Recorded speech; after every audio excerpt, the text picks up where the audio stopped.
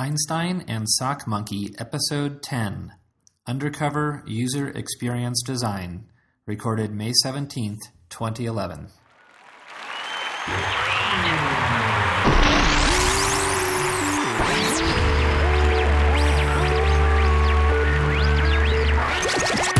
It's the web design world's most lovable podcast, Einstein und Sock Monkey.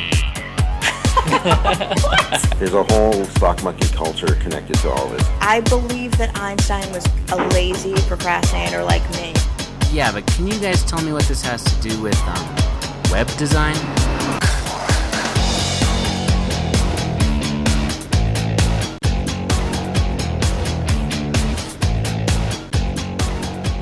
Welcome to Einstein and Sock Monkey, the podcast for web geeks and website owners. My name is Steve Martin, and I'm a user experience designer here in Fort Collins, Colorado.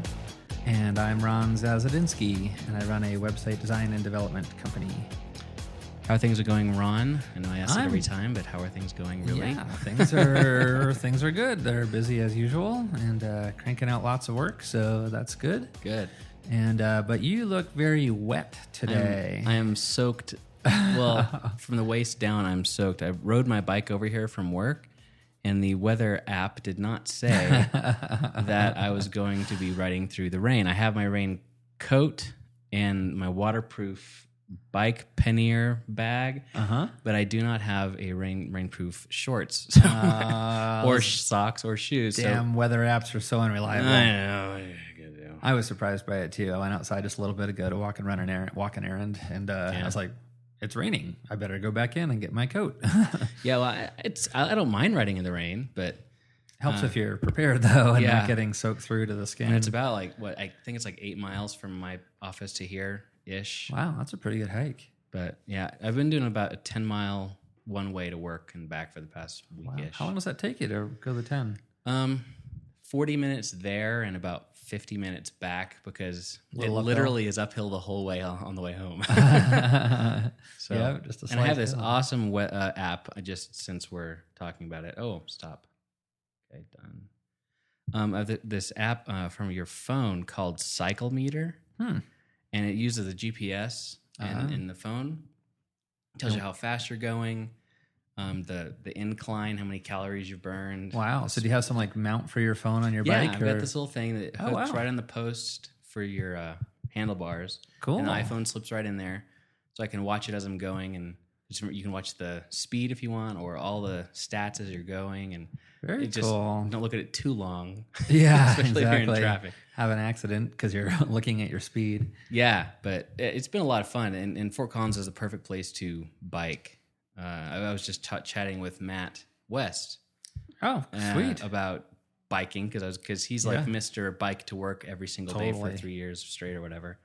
And he said he's like every time you go out and ride your bike, because he recently moved from here, and he said just thank God that you live in Fort Collins because yes, his commute to work, he said, is just horrible. Yeah, he's in the Charlotte, North Carolina area. Yeah, and so there's really no bike paths, and just glass on the roadway all the time, and dead animals and all kinds of stuff. So I'm thankful, definitely, that I live where I live. So definitely, me too. Anyway, great town for biking. Yeah, definitely is. So let's go ahead and get on with the show. I'm really excited about this. We've got the interview with Cennydd Bowles. Yes. And went really well. Looks like some great news coming up, and we have the social media minute is back. Nick Armstrong. Thank you, Nick. Yeah, so be listening for that. But let's go ahead and move on with the news. So the first news item is WordPress 3.2 Beta 1 is now available for download. And this has some pretty nice features in the upgrade. So I haven't played with it, just read about it. This is just the beta. It's just the beta. So they're expecting the formal release hopefully by the end of June or near the end of June. So it's not far off. Okay. And they're definitely wanting people to bang on it. So if you're a developer and are willing to install the beta on a non-live site and play with it, they would love that. But it includes some performance improvements, and WordPress always could benefit from some performance improvements. It's fantastic in so many ways, but performance is definitely an issue at times with it. So I'm excited to see how much performance benefit there is. Their visual editor is now full screen. Really? And yeah, I'm really excited to see that because, currently you're always editing your content in a window that's about a quarter of the size, if that, of the entire viewport. Yeah, I'm constantly dragging the little Always dragging the side, little corner, but then every making time it you big. go to a new edit page and you got to re-drag the corner again. Yeah, totally. So apparently they've made a full screen editing view, and that they also mentioned that full screen editing view is available in HTML mode as well. Really? So that would be really nice for our clients who have WordPress sites, and we have many clients with them. We built a lot of that stuff. Yeah, WordPress is just, it's so, like you said, it's so good for so many things. It is, and this is a little bit of a side note, but I heard an interview with Matt Mullenweg about who runs Automatic, right, and is Started WordPress. Yeah. exactly, and they are responsible for maintaining it now. Maybe 3-4 months ago, something in that time frame, and he claimed that 10% of all the websites on the entire internet or entire World Wide Web run WordPress now. I heard it was 15. No Was it 10? way. Where did you hear that? I thought it was from Matt. I saw a could- video of him at South by Southwest being interviewed with Yeah, was maybe, that that might be where I saw it. So, but 10 or 15, either way. Either way, the number was like, whoa. So I don't know if that's true, but if it is, that makes it the That's largest ridiculous. single CMS hands down. And probably that would make it outweigh probably the next closest 3 if it really was that many. In any case, it certainly is a great content management system. I sure like it. And also, let's see, other quick features here. It has a new facelift for the administrative user interface. And not a wholesale overhaul, but facelift. Has a new default theme called 2011, picking up on their pattern of the last year's was 2010. And this one includes rotating header images and some other nifty features. And looks like it's a dark background with light text by default. I'm sure that's all adjustable, of course. Yeah. But that's nice that we have another wonderful theme as a default theme. And here's a strange feature. I was kind of surprised at this. In the dashboard, if you log in as an admin, if you're using an outdated web browser, it will notify you that there's a newer version of that browser available. That's beautiful. I'm like, why and how? Well, I the reason I think that's awesome is if it really is 10 or 15% of the web and people log in to see this stuff, That's a good point. then at least that number of people are going to be, not forced, but encouraged actively to upgrade their browser. Yeah, and I know the way WordPress has been doing things is just this one-click update thing, and it's easy. It's easy to figure out if what the browser version is with a little bit of JavaScript or whatever. Right. But and so that's great to hopefully it'll kind of bring things into the Yeah, that would be. I hadn't thought of that angle on it, so that would be wonderful if it helps bring that up. Just seemed very odd because it has nothing to do with their system, right? It's like a totally external thing, and here they're giving you this feedback on this external thing that really. I can see depending on. Yeah, I see your point, but also depending on what they want to do with WordPress, right? What they want to support. Having a more recent browser gives them a lot more capability. Yeah, too, it gives them a lot of flexibility. So speaking of that, they have officially announced that with this release, Internet Explorer 6 is no longer supported. Nice. Yes, so we're all on the bandwagon there. Excited about that. And then the last piece for the tech people out there and the people working on the back end of all this, it has new minimum system requirements starting with this version, which is PHP 5.2.4 and MySQL 5.0. So make sure your servers are up to date on those before you upgrade to 3.2 when it becomes officially available either June or shortly thereafter. Yeah, well, I know that I just updated today the Einstein and SockMonkey WordPress install to 3.1.2. Mm-hmm. So it's probably not far away. No, it shouldn't be. So That's really cool. Anyway, exciting announcement for all of us who are into the WordPress world out there. Yeah, awesome. Well, I wanted to mention that there's a great article on 6revisions.com. It's a great web design blog, and it's all about what's entitled "Improving Usability with Fitts Law." And I know that if you're a UX designer who finds that because designer is in your job title, some people mistakenly believe that what you do is purely subjective or artsy, just you're a designer or not real work. you need to point them to this article because it's a really good example of the science and the structure that goes into good user experience design. Cool. And Fitts Law is. I'll just read a bit about what the kind of the summary of what Fitts Law is. It's centered around a mathematical equation, and I don't. Ron maybe can understand the equation. I don't. I'm looking at it here on the screen. But it's used to illustrate the time it takes to reach a target object from one point to another. And a target object in the context of a UI on a website or software or whatever can be any interactive element such as a submit button, a hyperlink, or an input field in a web form. And the idea is this, that the quicker you can reach a target object, the more convenient and easy it is to use. Sure, that makes good sense. It's kind of advanced common sense, really. Right, yeah. Things are closer together. It doesn't take as long to go between them if you're using a mouse. Right, but some of the interesting things it points out in this article is if you use this equation that fits, the psychologist came up with in the 50s, actually, way before the web. It's not just make it huge and giant, the bigger the better. There is a point at which it starts kind of dipping down and being less usable. Mm-hmm, so there's kind of a sweet spot that you want to hit with some of these sizes of buttons, and also marrying this together with the Gestalt law of proximity. Things close together should be fit. related. And talking about the idea of a prime pixel is the pixel at the pointy end of the arrow on your cursor, and how long the equation that they show is the different distance from that prime pixel to the target. And figuring out how to get there and having the right size target at the end. And there's a lot to it. Sounds perfectly geeky. I look forward to checking this out. I think it's good for anybody, designer, developer, whatever, to read this because it's pretty accessible. It's not super it's obscure. not too. No. I mean, I think there's just enough in there for people who are really geeky to get it, and enough for the average folk to realize, to have some good takeaways, like, okay, I need to do this, group things this way, make things differently sized for different reasons. Very cool. So. That's neat, too, that it's based on a law from a long time ago before the web, because I'm curious to see if that applies to mobile or not, how that might apply to mobile. That's a really good question, because you don't have a cursor. But you're using your finger, so it's kind of the same thing. Yeah. I mean, maybe. I don't know. Maybe. I'll have to read it, though. Well, give it a read. It's at sixrevisions.com, and we'll have the link in the show notes. Excellent. And my second news item for today is just this month, Ericsson, the phone company, published a study on the use of mobile with a particular focus on mobile apps.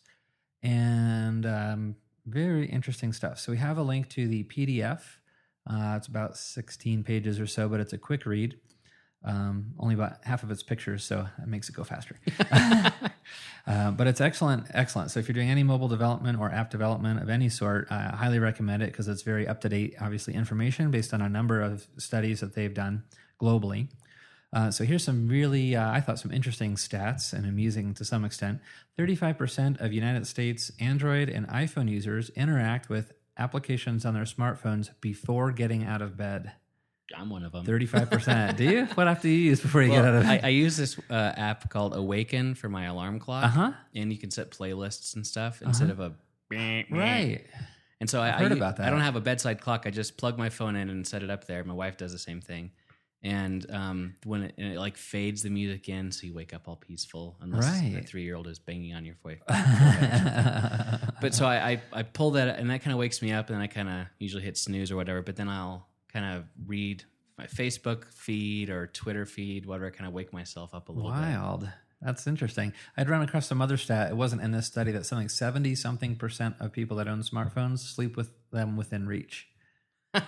It's really interesting how personal these devices are getting. Like extension of my arm. So they agree with your usage, Steve. They say the most common activity when people are using it is checking Facebook when they're in bed in the morning, these 35%. So anyway, that was kind of an interesting stat. And they've got lots of really good data in here. A couple of really interesting things on apps. I've been, leaning toward the camp of HTML5 and web apps as the way to go long term, just because it's more sustainable from a cost and time materials, basis to develop and maintain these things and to reach a wider target audience. But they have some incredible arguments in here as to why apps are so popular and useful, and maybe aren't going to be going away anytime soon. And they don't say so, but it's kind of going to be an uphill battle for the web apps to make inroads, because apps are perceived as easy to use because they require little or no navigation through file structures. I thought that was interesting, and it's true, right? I mean, you're just interacting right away. Generally, they don't require inputting of addresses, searching, or clicking on links. In other words, apps give users direct access to the content or the online service of their choice. So that convenience and ease of use, it's compelling. Yeah, you could also build an app in HTML5.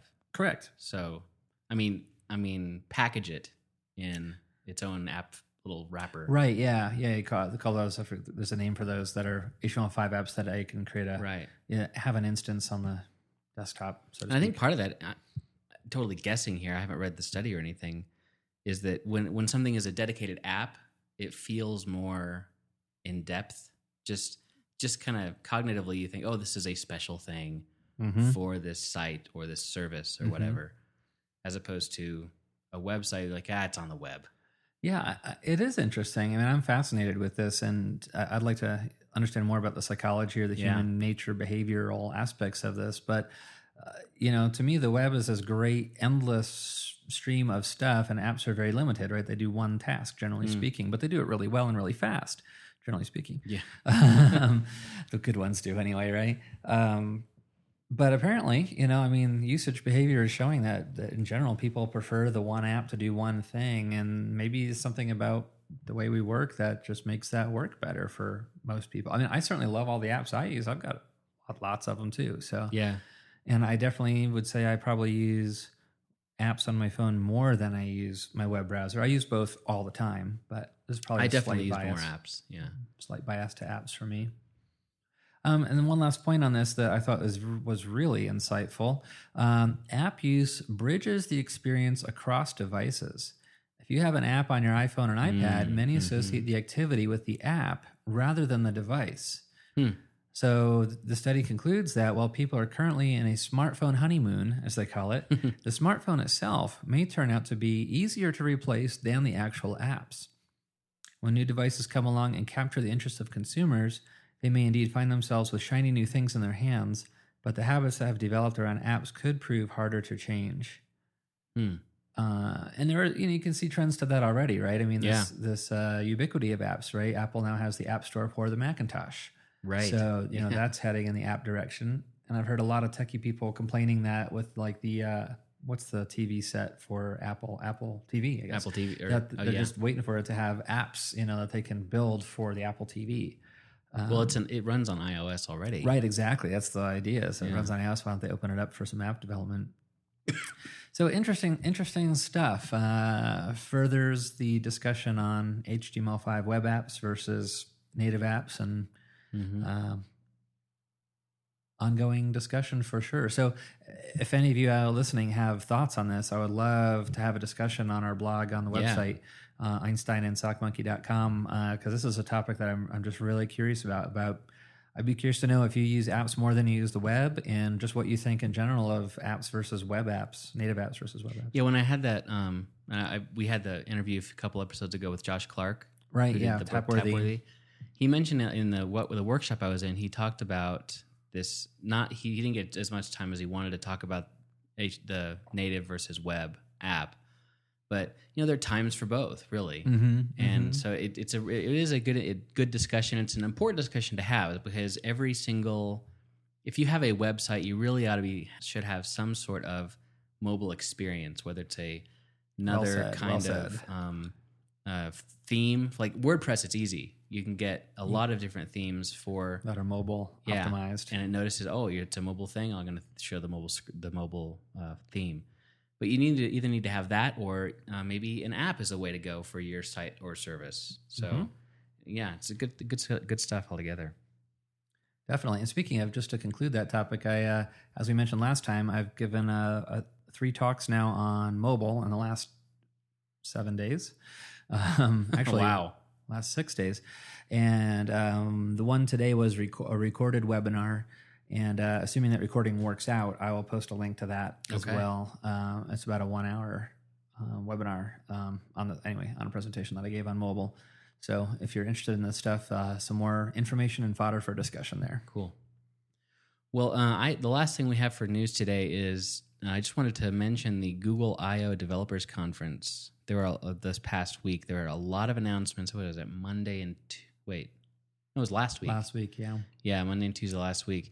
And if you don't know what Google I/O is, it's a conference for all registered Google developers of any kind. And it was in San Francisco, and they had a lot of pretty big announcements. The first ones I wanted to mention are very Android-centric. The new version of Android is going to be coming out soon, and it's called Ice Cream Sandwich. Love it. And the previous one was Honeycomb, and then before that was... I just recently heard what the theme was. And they're all you heard it? Desserts, and it's by alphabetical order. Gingerbread, Froyo, Eclair, Donut, and Cupcake, and before that was Beta, I guess. But anyway, so it's going to be coming out soon, and what they're doing is they've it's kind of been skewed, kind of one version for smartphones, one version for tablets, which was kind of the Honeycomb. And so they're trying to kind of make those one experience in one code base, kind of like iOS. Makes sense. Makes a lot of sense, yeah. I mean, you can have different ways to present things for the app or whatever. But that's what Ice Cream Sandwich is, so it's not an actual ice cream sandwich if you are confused. And it's making me hungry, for sure. They're also, you should see the logo. You should Google the logo. It's really, it's an Android-shaped ice cream sandwich. It's pretty funny looking. Cool. Anyway, they also are going to start offering movie rentals through Google. Wow. They're really moving into this world of a media company. They're wanting to, at one second you think, they're taking on Microsoft with their Google apps and so forth. And then you're like, they're taking on Apple with their music player and their movie rentals and stuff. So it's going to be about the same price as iTunes rentals and the same terms. But it's going to be for Android phones and tablets. Cool. And also for the developers are going to love this one. In-app payments for the Android store through Google. They're going to, instead of taking 30% like Apple for in-app payments, they're going to take 5% of the transaction, which was, I watched the presentation on this, and the room was like uproar. Yeah, I can imagine, because that is 6 times less than Apple takes. The developer gets to keep 95%. Wow. Yeah, it's great. Wow, that's huge. And so what they're doing, I see all these things are trying to really encourage developers to use their stuff, obviously. And the big thing is this app system this in-app purchase can be implemented with just one line of code. You just drop it in there, done. Pretty impressive. Did they talk at all about improving the quality of apps on the App Store? I mean, like reviewing them and vetting them better, so they there's not as didn't much at all. crapola in there? No? Oh, okay. That's something I heard a lot. I don't personally have an Android device, but I've heard from a lot of people that it's for one, it's fragmented. Yeah, and some apps work on some devices, some on others, and there's no oversight, right? I mean, you can literally upload your app now to the marketplace, and it's available in a few minutes. There's no review. So I've actually heard of a couple people. There's some very malicious apps out there that look legit, and and it's like, well, that makes sense that would happen if there's no review process at all. Yeah, that's actually the reason I did not jailbreak my iPhone. Yeah, I mean, I did to try it out. Oh, did you? Just wanted to see some of the other stuff. Then I color inside the lines too much to even bother. I soon put it back, like after a day, because there's so many. The Cydia store, there's so many apps in there that may be great or maybe not. Right. So that people complain about the Apple App Store for iPhone and iPad, but it having some sort of oversight is helpful. Yeah. They didn't talk about that at all. It is, because they certainly don't want malicious apps in there that are going to either infect your phone or break your phone or drain your battery or do things that you really don't want to have happening. So right, exactly. And the last section I wanted to mention from the Google I/O conference is maybe possibly more interesting to our listeners, is very web and Chrome browser centric. And they mentioned that there are 160 million users of Chrome. And that was amazing to me. Last year, they had 70 million. Wow. And it's up to 160 million. Wow.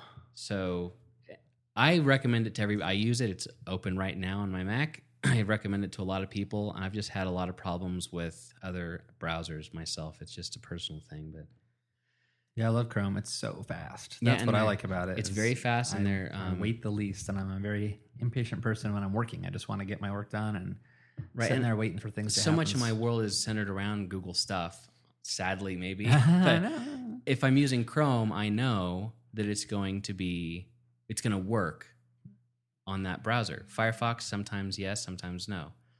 So anyway, also they mentioned the Google Music Beta is their cloud-based music storage service, I guess. Heard a little bit about that. And it'll stream to any computer, Mac or PC through an app or on the Android, and it kind of works on the iPhone from what I hear.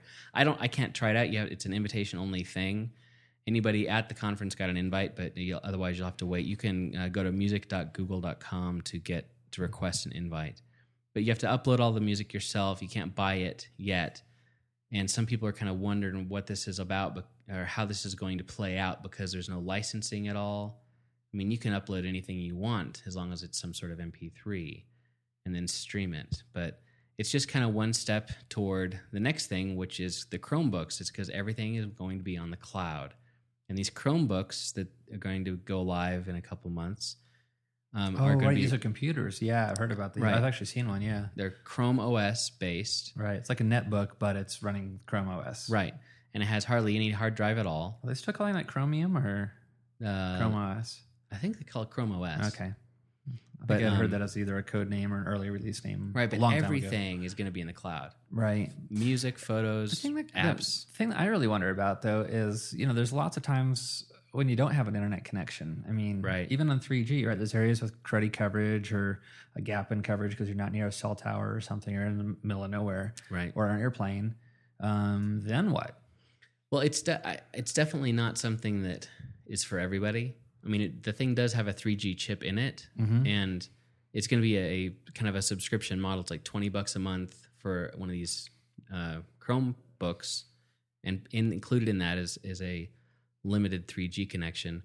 But we're not quite to the point where everything is wired up or wirelessly wired up, where it, good one. It's completely off the. You can deal with it completely offline. So I think that's probably why they're really targeting enterprise systems and education, because if you're using it at work or at school, you probably have an internet connection most of the time. That makes sense. And I mean, the other side of it too is if people are writing good HTML5 web apps using local storage, you should be able to do a lot offline. And that's what the Google Gears thing was all right, about, and that's been dropped, of course, in favor of the HTML5 web apps. But, But you can do better now with the local storage capabilities of HTML5. I had no idea. Yeah, they dropped support for that. Paying attention. I'm not sure when that was, but it's in maybe might have been about a year ago. But it's Google Gears is no more. And the big thing for me is they have Angry Birds now available in the Chrome browser. I heard about that. So how do you play it with a mouse then, I guess? You drag them birds back? I've only played it on phones. So. I downloaded it, and let's see here. Does it work pretty well? I'm going to have to come around and take a look at it. It's been a while since I did it like the first day, and I couldn't. Here we go. But it's completely in the browser, which is kind of... I don't know how they do it. I don't know. Wow. But it's not Flash. I think it uses Flash in some form or fashion. I don't know. No idea. I'm just a UX designer. What do I know? But I'll have to check that out. Hold on. No problem. While you're getting that going. Like I said, the gameplay is great. So I'll shut it off so nobody has to hear that. But anyway, it was a pretty cool deal, and everybody was awfully excited about that. But so there's a word you mentioned that I wanted to discuss briefly. So what does the cloud mean to you? Because I think it means different things to different people. Yes, I have this this Dilbert cartoon on my wall by my desk, and it's a Dogbert. And he's like the consultant, right? Of course. And they're like, "What should we do, Dogbert?" And he's like, "Cloud, blah blah blah, cloud, blah blah blah." That's perfect. And they're like, "Oh, you're such a genius." It is kind of a buzzword, but it to me just means anything that is not local on my computer. It's somewhere on some server, someplace. Some of that is storage based. some of it's server processor based, service based, things like that. Gotcha. So, Flickr, Flickr is just another way of saying that I store my photos in the cloud. Okay. It's things like that. What do you think? Well, it's interesting because I think that's maybe the more common understanding or expectation of the word. And mine maybe, I don't know how I would define it, but or categorize it differently. But to me, it means a network of servers that are working together. So, for example, Amazon's the easy example. So S3 is their storage facility, right? So there's probably thousands, if not tens of thousands of servers running S3. Sure. And part of the idea is that not only are they load balancing, but they're data balancing as far as storage, so that if one server fails, you still have full access to your data if everything is working correctly. And same thing on the processor side, right? So there's Amazon EC2. So you can write web apps and run them on the EC2 servers.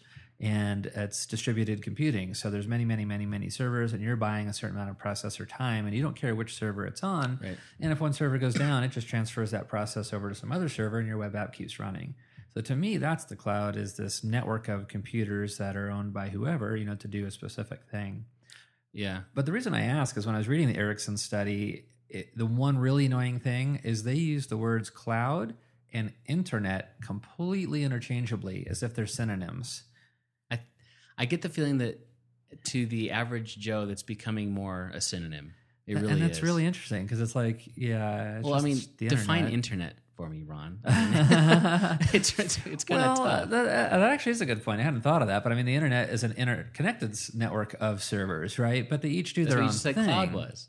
So, right. But you mean they work together as right. a cloud, okay. Yeah, the cloud ones, in my mind, they all work, so Amazon has or Hotmail, right? Mm-hmm. I met a guy a few years ago who was one of the managers for Hotmail for Microsoft out in the Bay Area. And this was probably 10 years ago. And they, at that point, had 10,000 servers to run Hotmail. And that blew my mind at that time.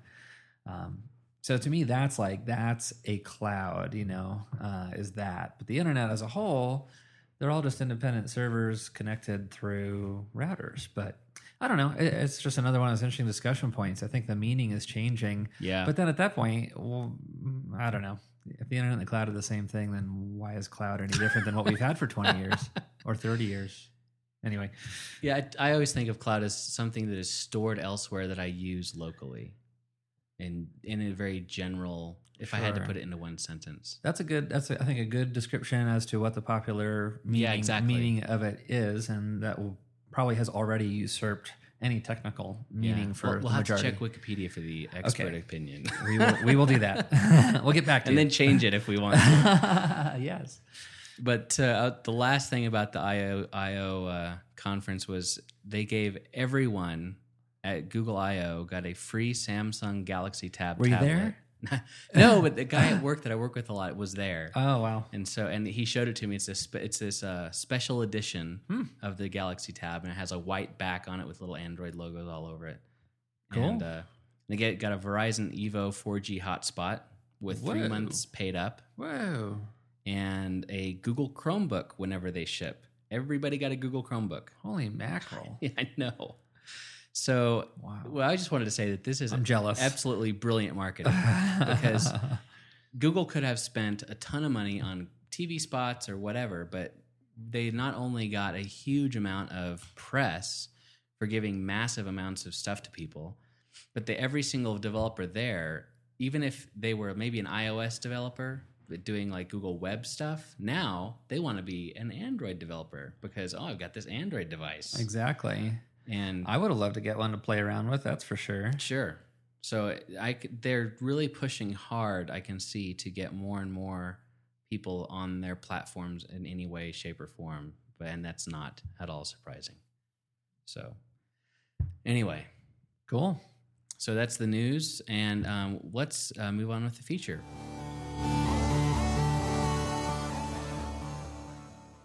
Okay, we have, as everybody knows who's been listening, our book club book that we're doing right now is Undercover User Experience Design, written by Cennydd Bowles and James Box. And we had the great opportunity last week to interview Cennydd Bowles over Skype, and as he's in the UK and we are not. And I thought we had an awesome discussion with him about a lot of different stuff. So let's go ahead and listen to that now. Okay, so we are here with Cennydd Bowles, author of Undercover UX Design, and our current book of the, well, not month. It's our current book of the book club. There you go. Whatever we want to call that. Thanks a lot for being on with us, Kenneth. Yeah, my pleasure. So give us a little background about yourself before we get into the book. Tell us where you are, what you're doing now, and so folks kind of know who you are. Okay, sure. Well, let's think. I've been in user experience, IA, whatever you want to call it, for about 9 years. Started off in government, which is obviously an interesting place to try and practice good design and user-focused work. Then spent some time working at a .com in London. And about 3 years ago, I joined Clearleft, based down in Brighton on the south coast of England. And I've been there for about 3 years or so, as I say, heading up a whole bunch of projects for various different clients, from small startups to large media companies and so on. And I've just recently decided to take the plunge into the terrifying world of self-employment and freelance work. So I'm this interesting transition point at the moment, learning a heck of a lot as I go, but it's all very exciting stuff. So I guess that's a kind of potted history of what I'm about. So what brought about the move from Clearleft to freelance? The scary world of you, as you mentioned. Well, so the primary reason is I'm writing another book, which I'm not going to bother plugging here today because it's still not written. But as and when it's written, I'm sure it'll be fantastic. But we are too. Having been through the process of writing this first book, while working at Clearleft, it's a pretty difficult thing to do. Now, Clearleft were fantastic. They gave me a bit of leeway. And were pretty understanding. It's pretty all-consuming writing a book, but it's still a heck of an undertaking to do while working full time.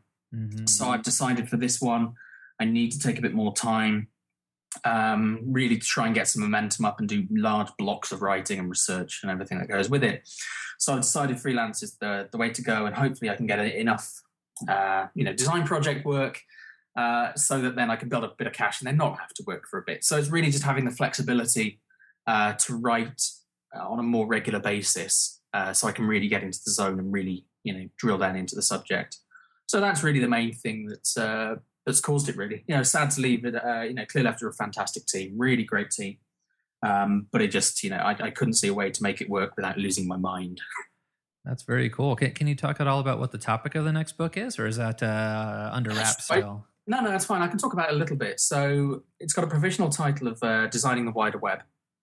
And so over the last 6-12 months, however long, I've been fascinated by the life of the web beyond the desktop browser. And this is obviously a topic that lots of people are talking about. But I think there are some fundamental misconceptions or fudges that are in circulation. We seem to have this false dichotomy of the desktop web and the mobile web.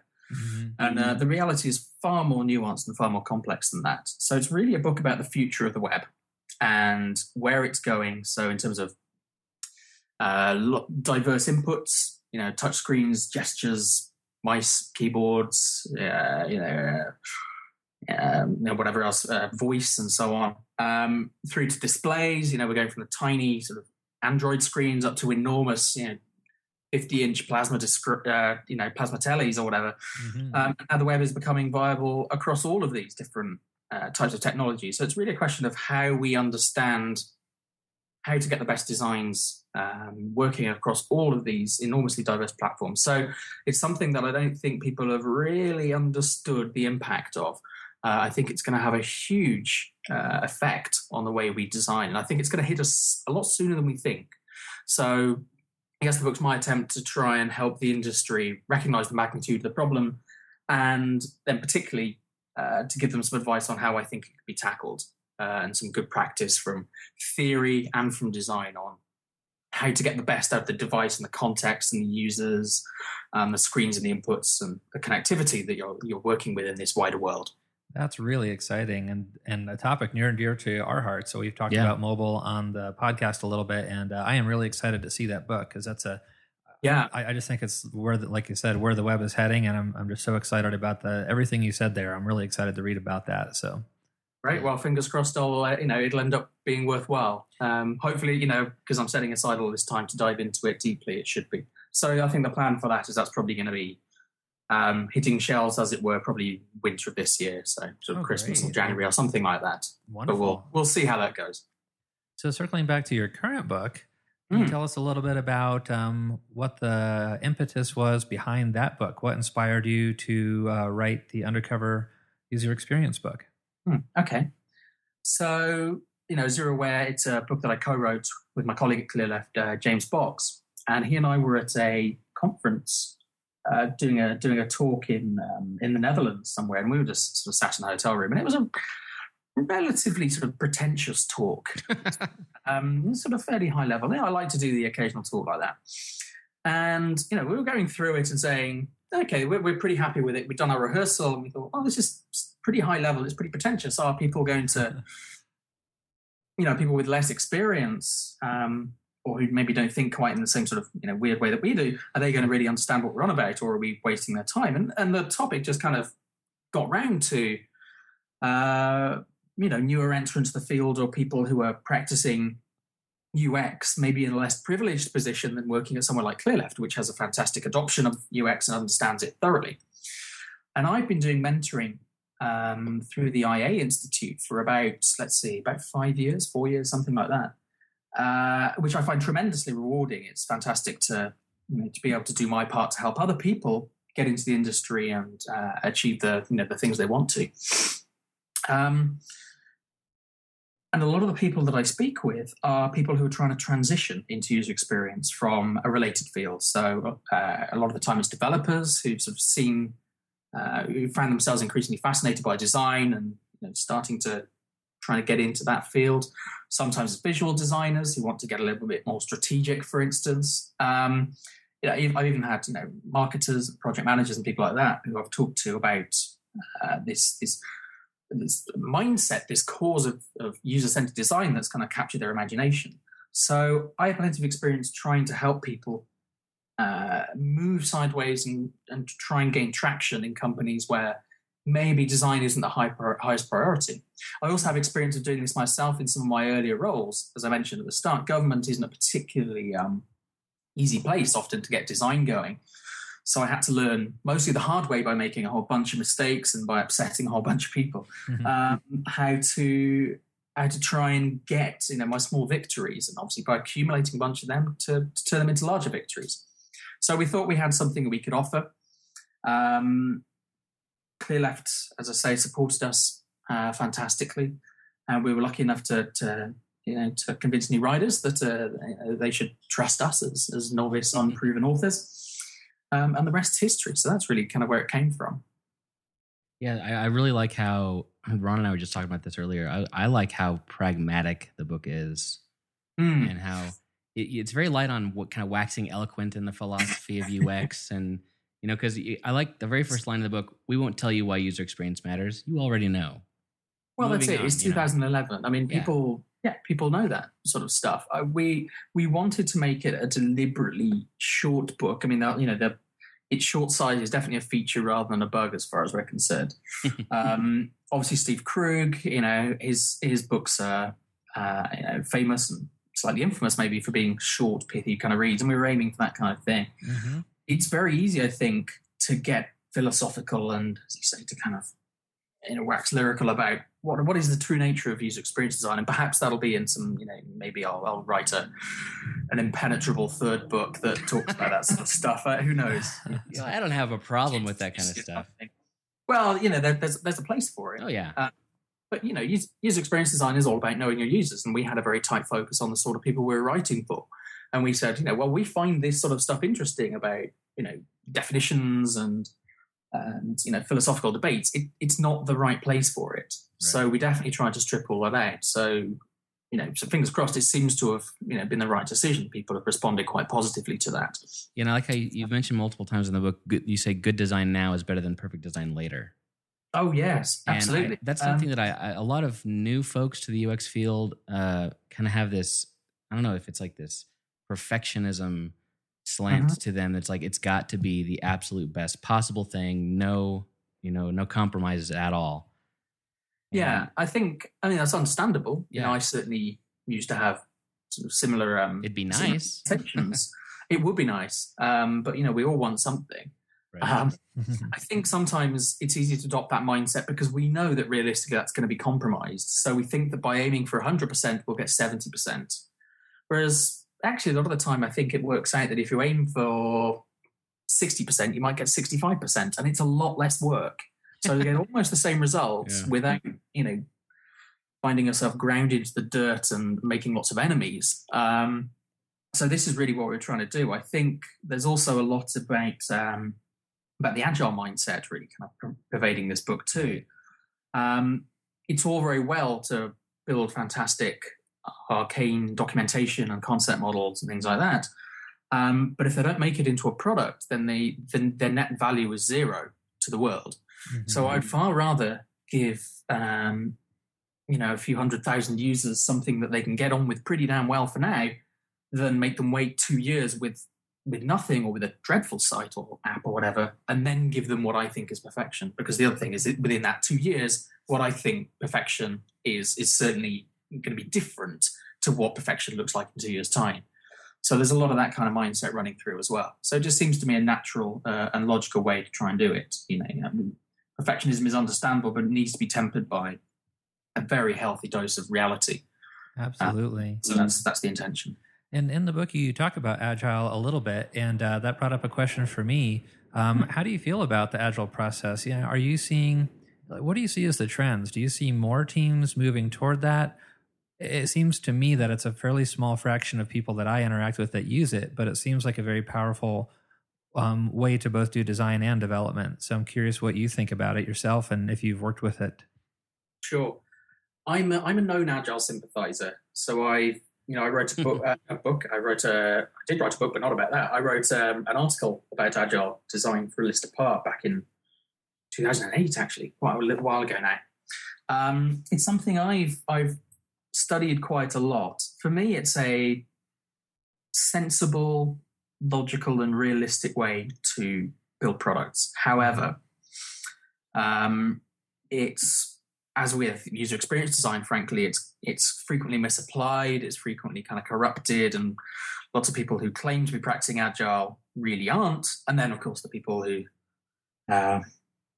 say they're not practicing real Agile are just as vilified as the people who aren't. And it becomes this sort of big definitions debate, which we're terribly familiar with from user experience design.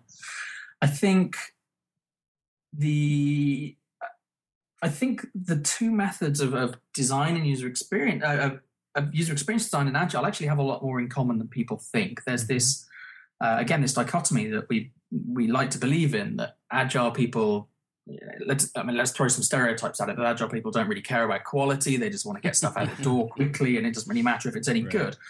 Whereas, to throw unfair stereotypes at the UX people as well, we want it to be perfect and we don't care how long it takes. And, you know, if we're not in full control, then we stamp our feet and get a little bit annoyed. The reality is, we want the same things. We want great products in front of consumers, in front of customers, you know, helping them do their stuff. And the design process, being heavily iterative, is very much aligned with the Agile process, which is heavily iterative. It's a question of trying something and seeing if it doesn't work, seeing if it works, and then, you know, using this kind of fail fast philosophy to build it towards something that does. So I think there's far smaller a schism between the two departments as people think. In terms of how I'm seeing this within the kind of user experience world, it's definitely a thing now. It's definitely a big deal. Every user experience conference I go to has some kind of Agile theme through it. Really? I think Agile is maybe heading for a little bit of a trough of disillusionment, just the same way that user experience design is. As people realize that it's not necessarily the answer on its own. You need to have fantastic people working in collaboration, playing well with others. You can't just change your process and expect everything to work. Sure. All comes down to people in the end, doesn't it? Absolutely. So you need, you know, skilled people to get the best out of both, really, you know, both design and Agile. So I think maybe at the moment people are asking questions about, well, what does Agile mean, and what, you know, are there any evolutions beyond that? This whole kind of post-Agile movement, which I think is pretty sensible in places. And a lot of user experience people I know are actually quite actively engaged in that movement as well, particularly around lean startup and all this kind of interesting stuff about collaborative teams and participatory design and all these fantastic phrases. So it's evolving. It's evolving, but I do think fundamentally it has a lot going for it as a way of building stuff. Very good. Appreciate your thoughts on that. My pleasure. Yeah. One of the things I really liked about the book, I alluded to earlier, is not just the pragmatic nature of it, but also the how you take you give very specific steps for people to do certain things, and that's not for everybody, of course. I like having done user experience design for several years myself. A lot of it's like, I kind of knew that, but yeah, sure. I really like how it goes to your audience, but you give very specific ways to do certain things. And a lot of the UX books I've read have, they kind of hit the surface, do a lot of the philosophy, maybe give a process in general, how to do something. But then they say, and after you do your wireframes, blah, blah, blah. And I like how you're like, these are the good kinds of pens to have. Here's how you do shading and shadows and so forth. Is that something that you went from the beginning to be very specific, or was that something that you figured out that you kind of needed to do as you went along with the book? I think it was really, really the intention from the start. Again, I was largely basing this off my experiences of mentoring. When, to begin with, I used to give those kind of high level sweeping statements as well. It's like, oh, this is easy, just do some wireframes and then, create a quick concept model. And the people I'd be talking with were like, whoa, slow down. Okay. Yeah. Concept model. How do I do that? Oh, right. Okay. Well, and I get the pens out and I start drawing. It might look a bit like this. Okay. Well, that's great. But how do I get to that deliverable? It's like, oh, right. Well, okay. And so it forced us, both this kind of, this attitude forced us both to think very structurally about how do you get to a particular outcome via a particular deliverable, via a particular process? What are the steps involved in that? As you rightly point out, there will be people who've been doing some elements of user experience design for a while who may find that a little bit too prescriptive. And that's cool. If you've been doing this long enough, then you know that there are tons of different ways. There are dozens of ways you can achieve, any kind of result. What we tried to do with this book was to provide the reader with a sufficient toolkit that was well equipped for the environment they were in. Right. So, where there isn't, huge amounts of budget or time or whatever, we would say, okay, there are plenty of tools available. Here are 3, or here are 2, or here's even 1 that's got us results in that kind of thing before. So it's like, we've done the hard work for you in terms of, that's saying, yeah, there's all this stuff, but seriously, just don't worry about it until you're, a senior UX person, or you've got the management role, or, you've got a good buddy up in the executive team, and then you can start to influence them that way. So it was definitely part of our intention. As I say, that largely came, from our knowledge of our users, I suppose, which I guess is practicing what we preach to an extent, which I suppose is quite good. Well, it really is one of the best manuals, for like a how-to manual of UX design that I've ever read. So thank you. Great job on that. And just for let all our listeners know, it's not just for Undercover folks. I mean, I'm a part of a maybe 7-person, I've lost count, team of UX people at our company. And, it's great to have this at my desk so I can flip through and go, okay, this is what the KJ method is, or whatever, to kind of refresh my memory as things go on. So, sure. And that's definitely a big part of it. We knew that, people with several years experience wouldn't, be learning fewer things from it, I suppose. I mean, hopefully they still learn some things from it. I'm sure there's still stuff that's new. But we were quite eager to have the book sort of sat on people's desks as a bit of a reference. They could dip in. Oh, there's a really good depiction of a particular method, right. Or things like the validation stack that we talk about, how to win a debate and so on. Well, that's exactly how I've been using it. So I think for beginner folks, or folks just kind of trying to go in from the inside, it's great from the process and the exact steps. But for someone doing it a while, it's great just almost as a reference manual. So yeah, exactly. Because there's only so much you can hold in your brain. Yeah. I mean, I use it as a reference. Sometimes I'm doing a kickoff with a new client. I'll be reading it on the way up. Just the kickoff questions bit, so I can remember.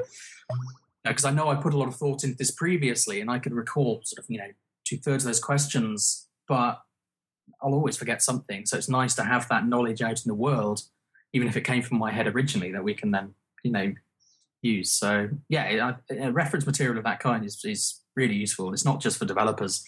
Looking up CSS selectors and things like that. It's just as valuable for designers too. And I wanted to change directions a little bit here. I had also listened to, and Steve sent me the link here, that you spoke at South by Southwest this year with your co-author, and talked on the music of interaction design. Yeah. And I really enjoyed listening to that because it was a whole different, just talking about music and some of the principles of music. And I'm a musician, and so is Steve, actually. I could definitely relate to that. And I thought it was just a fascinating talk. And I love it when people have that ability to relate information from a different field to their professional field, because you tend to see things, you see things you don't see when you think about it the way you do every day, day in, day out. Right. What inspired that? What inspired that talk, or what's behind that? And are you a musician as well? Yeah, so I got a little bit of classical training as a musician. Not much. I'm not spectacular, but as a fairly accomplished violinist at school, and played in bands and sang and things like that at university. Obviously, much less time and much less youth to do that kind of stuff now. But I did see a clip of you online singing "Twist and Shout" karaoke style. So good on you for that. I aced on it, I guess. Yeah, I was hoping that wouldn't leak out. Well, I've lost the link, so no worries. Oh, that's So I can't really remember where that came from. You remember when I was talking about that slightly pretentious talk? That was actually an earlier version of that talk. So okay. It's a little bit of a stretch at times. I mean, you can be cynical about this sort of thing and say, you can go to any design conference, and there's always someone who will have a talk that's sort of 25 minutes about a completely different field, and then they'll try and loosely wrap it up and say, and this is like design because... Right. Sure. We wanted to try and do something a little bit more subtle and a little bit more interesting than that. But music and design are both these very hard things to describe. They're both quite ineffable, which is a word I'm fascinated by. I actually used to call my blog Ineffable. And it just struck us, well, there must be some parallels between the notation you see in music. How do you turn that into a performance that moves people, that creates emotions, that creates experiences? And then a little light bulb kind of went off, like, creating experiences? Wait a minute, that's what we do. So we just kind of came down the other side of the mountain and realized, there's a lot of similarities in the way that we try to engage people, and also more structural similarities like rhythm and grid and harmony and so on. Mm-hmm. So we were looking for the pieces that tied those together. It's definitely one of those talks that the opposite of the book. I don't think anyone would have come away from that talk thinking, well, I now know how to design better websites or apps or whatever. But hopefully, the idea is just to twist people's brains a little bit so that they spring back in a slightly different direction and make those little connections and come up with little insights of their own. Yeah, so I think there's a role for both extremes. There's the role for the kind of pedagogic, tutorial kind of manual, and there's definitely a role for the kind of pretty far out, hey, what do you think about this? Throwing it out there and seeing what interesting connections emerge. Definitely. Well, it certainly sparked some creative thoughts in me, and I don't have answers to these questions, but two thoughts that struck me in your talk there were, can we create design that meets expectations like the pentatonic scale meets expectations in music? Yeah. And I don't know how to do that exactly, but it did strike me listening to that there are conventions and expectations when someone goes to a website, and those have been building over time, with the web being about 20 years old now. And so I think that can be done. So that was a new thought. Yeah, I never related those two, and that made a lot of sense. And there's an interesting kind of extension of that, I guess, which is that how much of the convention that we see on the web and in general kind of digital product design, how much of that is learned convention and how much of that is sort of natively intuitive? It's the old kind of nature versus nurture debate. Are these things logical and consistent and intuitive because that's the way everyone else does it, or because there's some inherent property, some inherent harmony in them that makes them easier to understand. Yeah, I've wondered that a lot. And I have no idea. Yeah, those are really hard questions. When you figure that out, let us know. Exactly. When I figure it out, I'll probably Write a try book. and use it to my personal advantage. We would expect nothing less. We'll hope you crush it with that knowledge once you figure it out. Yeah. Well, I've got one last case study, and then we'll have one short question at the end, then we'll let you go. Okay. This is something that has come up. It's a true story, but it's not web-based UX related. So, but I hope it doesn't throw you off too much. I'm just kind of curious on your opinion on this. Sure. So, a company I know make electrical boxes for homes, like where all the switches are and circuit breakers and so forth. Mm. And they decided to make a better fuse box in every way, make it user-centric. They did a lot of testing with users, interviews, research, and they made a box that was essentially easier for the electrician to put in the house, but also easier for the homeowner to use ongoing. Mm-hmm. And they were cheaper, easy to use, safer, more environmentally friendly, etc. But they didn't sell at all. Mm. They finally found out why, because homeowners didn't buy the box directly. They bought it from their electrician who actually bought the box. And it turns out that electricians don't make anything at all on selling the box, but they make it on the labor to install the box. Oh, So by making it too easy to install, they inadvertently removed the profits from the electrician. So they in turn choose to instead to install the hard to install box instead of the easy to use box. That's awesome. So when you're like, I don't know if I didn't think long enough to see if there was a corollary here to the web, but how, in this kind of situation, what do you do here? Because you almost have the user and the customer all two separate things, and who do you design for? Yeah. The general parallel, I guess, I would see to the web is you work for a company that profits from making user experience a lower priority. So, you could say a simple example would just be throwing in more advertising space or forcing people to view content split over 20 pages rather than 5 to increase their page views, and so on and so on. What this comes down to ultimately is an ethical debate for me. Yeah. And it's something I talked about a lot at the IA Summit recently. In short, what I do, I quit. When I go somewhere where I don't have to convince people of the inherent unpleasantness of their behavior. I go somewhere where the values are aligned, that it's a given that they wouldn't do something that defrauds the customer in that way. Right. However, I recognize I'm in a relatively privileged position that I have the opportunity to do that, to be a bit more kind of footloose with my employment or whatever. But it's a really tricky one. Ultimately, if the value system is against it, or if capitalism is against it, then those are pretty hard things to tackle.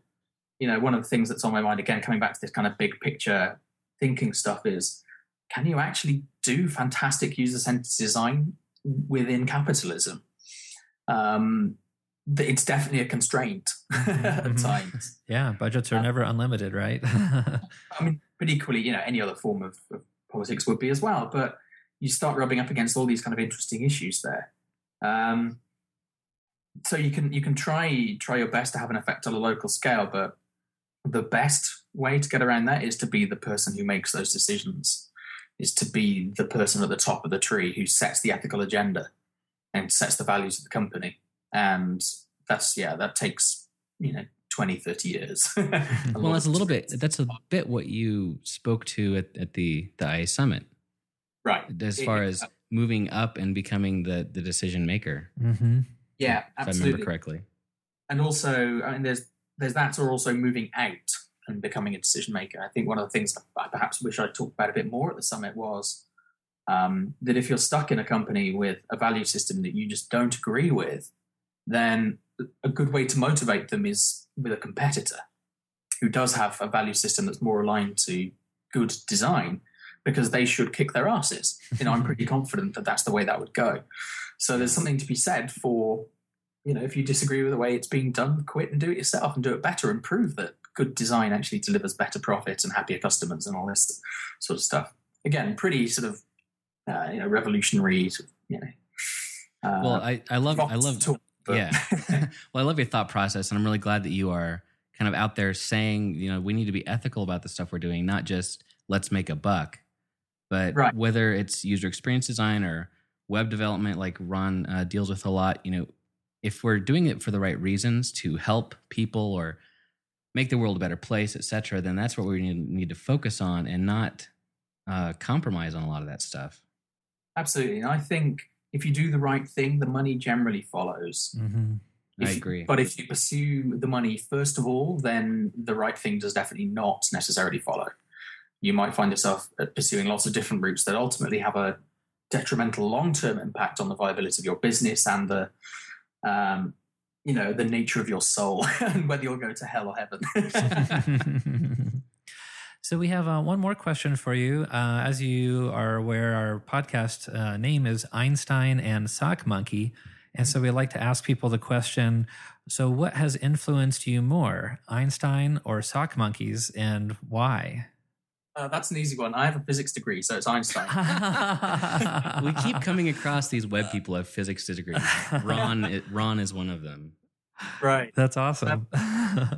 Einstein, just the amount that he changed the world, just how far ahead of his peers was, is pretty much unmatched. Sock monkeys have had less of an impact than that. So I'll plump for Einstein.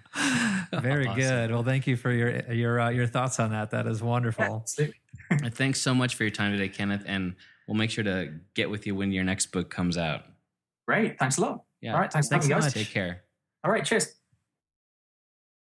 Ron, what do you had some thoughts about what we talked about? Well, it was a really fun interview. I really enjoyed how wide the topics ranged, because it went from user experience design to him moving out of Clear Left and then what he's doing, writing the next book on mobile and the future of the web. And we talked about Agile. We talked about music. We talked about physics very briefly and sock monkeys.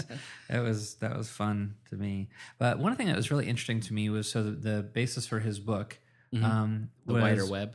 The current book. The current book, User Experience, Undercover User Experience, was based on his experience as a mentor. So I didn't realize that he has been mentoring user experience people for several years. Yeah. And that's a really intriguing, I'd like to learn more about that and what he's been doing with that. And is there a formal structure? Is he doing it on his own? I think he's doing it through the IA Summit. And I'm a member of the IA Summit. And what you can do is either sign up to be a mentor or a mentee. Is that the right word? Yeah, that's the right word. And you put in your preferences and there's a definite structure, and you can see what you're wanting to do with your career, where you are now, and they'll search out a list of people and they'll say, contact these people and we'll hook you up with them, and you can figure out which one you want to work with. It's really cool, actually. I recommend it. That's neat. I mean, that was interesting. And the other part that I thought was very helpful and interesting, and lots of stuff in there, but one was, as you and I had been talking about the book before the interview, I felt that parts of it were very basic and very prescriptive. And that's just not my style, generally speaking. So it was frustrating. Reading the book was frustrating for me because of that. But it was interesting that he commented, because you had asked about some of the detail level that they had put in there, and that you liked that, I think. At least you commented, I believe, that it was targeting their, the audience, which is, And he said, yes, it is, some people will see this as prescriptive. So it was just neat to hear that was intentional, and that was to reach their target market, and that it's doing what they want it to do. So that's really neat. That it's working that way. Yeah, drove me crazy, but Well, if you go into it thinking this book is for me, Mr. I've been in the web world forever, then I could definitely see that's frustrating. But knowing, like you said, what their audience was, their purpose behind it, and that was your first question for him is, why did you write this? The book? Yeah, exactly. And if you understand a lot of times why someone wrote something or says something, then it helps a lot. So. Yeah, absolutely. But overall, it was a great book and a great interview, and I recommend anybody, if you haven't gotten a copy, go ahead and get one. It's at undercoverux.com. And wanted to mention also that you can find Kenneth, his writings and so forth at kenneth.co.uk, and it is spelled, attention, it is spelled CENNYDD.co.uk, and his Twitter handle is Kenneth, actually, it's CENNYDD. Excellent. So thanks a lot to Kenneth for doing that, and we'll hopefully, as we mentioned, catch him on his next book. So for our next book club book, we haven't announced the date yet when we will discuss this, but it will be probably a couple months down the road, so there's plenty of time for people to pick up the book and read it and comment on it and so on. But the book we're selecting is called Resonate by Nancy Duarte. And Resonate, the subtitle is Present Visual Stories That Transform Audiences. And it is an awesome book. It's about creating presentations, PowerPoint or otherwise. Right. And this is basically what her company does. They create presentations for companies and individuals, and they've been at it for a long time. They're really good at it, and it's a niche market, and they are just fantastic. But the book is awesome. It's beautifully designed. Can I take a look? Yeah, the typography and the layout of the book design itself is a beautiful study in what I would consider absolutely top-notch design. And it really underlined a lot of stuff. Yes, I have. I like writing in my books. It's one of the things I like about having real books in my hand. I use the highlight feature on my iPad all the time on my iBooks. And so it really is like all of the inside secrets about, in a way, of what her company does. So they're really laying it all out there. I saw a great interview with her on the training site lynda.com, lynda.com, and there's an interview with Nancy on there about the book, and she talks about that this is what they do. But one of the really exciting things in there is that, she has identified, if you will, a cadence or a pattern to presentations that really motivate people to change their behavior as a result of a presentation. And I'm sure many of us give presentations regularly and want to make them better and, want to effect change in our audience. So it's very inspiring. It's got a lot of practical stuff in there, and even just reading the first quarter of it will change the way you organize your presentations. So I can't recommend it highly enough. I'm only about halfway through it, so I'm looking forward to finishing it up.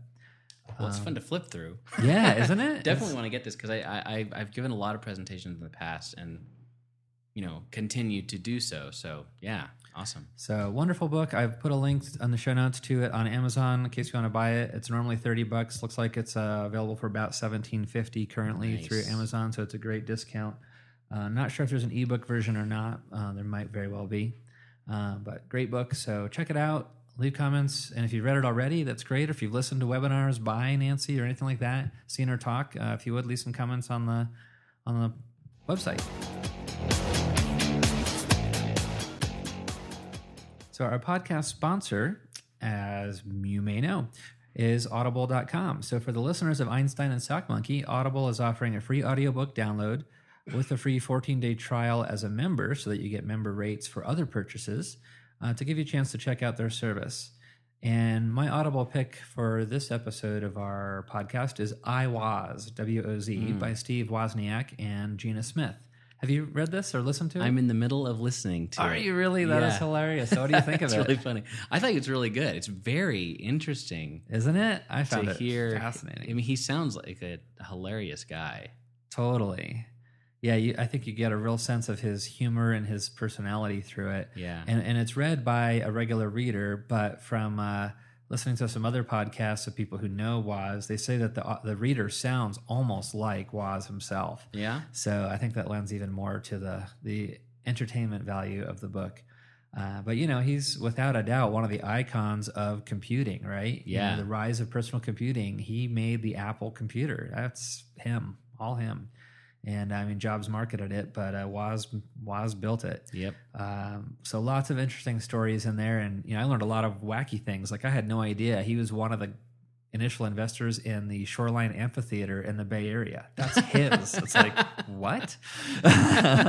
Really weird stuff. And I teach airplane. I teach flying on Beechcraft Bonanzas and Barons, and he used to own a Bonanza for a short time, and he's a pilot.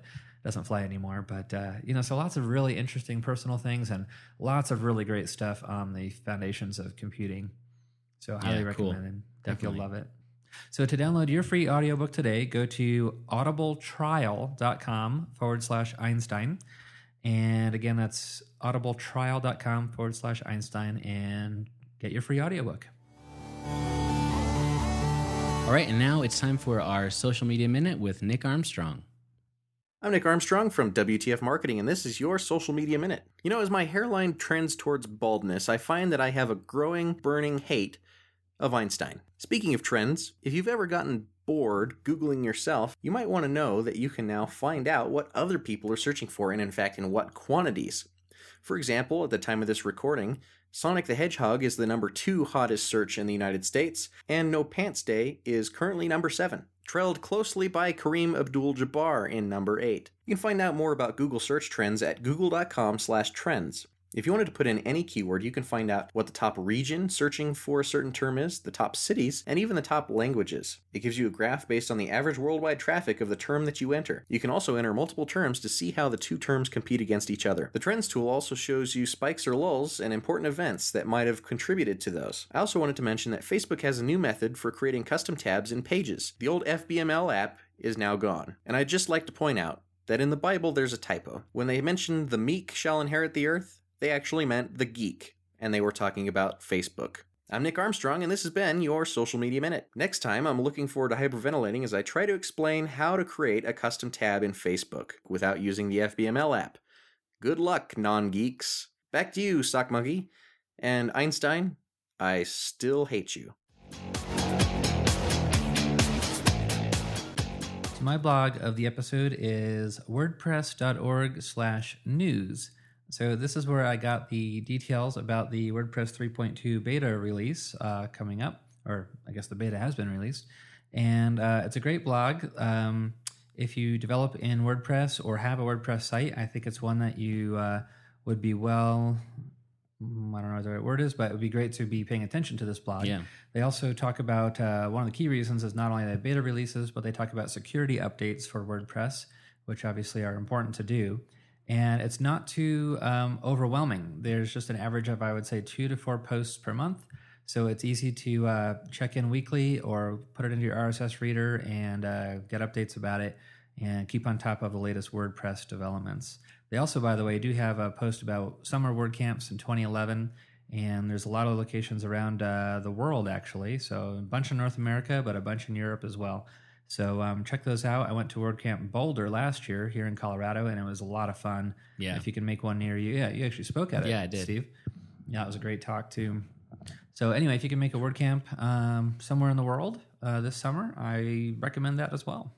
And I'm glad you pointed this blog out because I always, for some reason, I have this mental block about looking at blogs of companies that I use. It's weird because I tend to look at blogs. I look at blogs of like news organizations or a UX blog or whatever, but I never think to look at WordPress's blog, or Google has a blog for just about every single service they have, and you can find out a lot of great stuff that can really help you. Right from the horse's mouth. Exactly. So to speak. So thanks. So in closing, I want to give a big thanks out to Josh Mulligan for doing the show notes, to Nick Armstrong for doing the Social Media Minute, and to the Hive, which you can find at Hive FC, which is hivefortcollins.com, also works. They're forwarded to each other.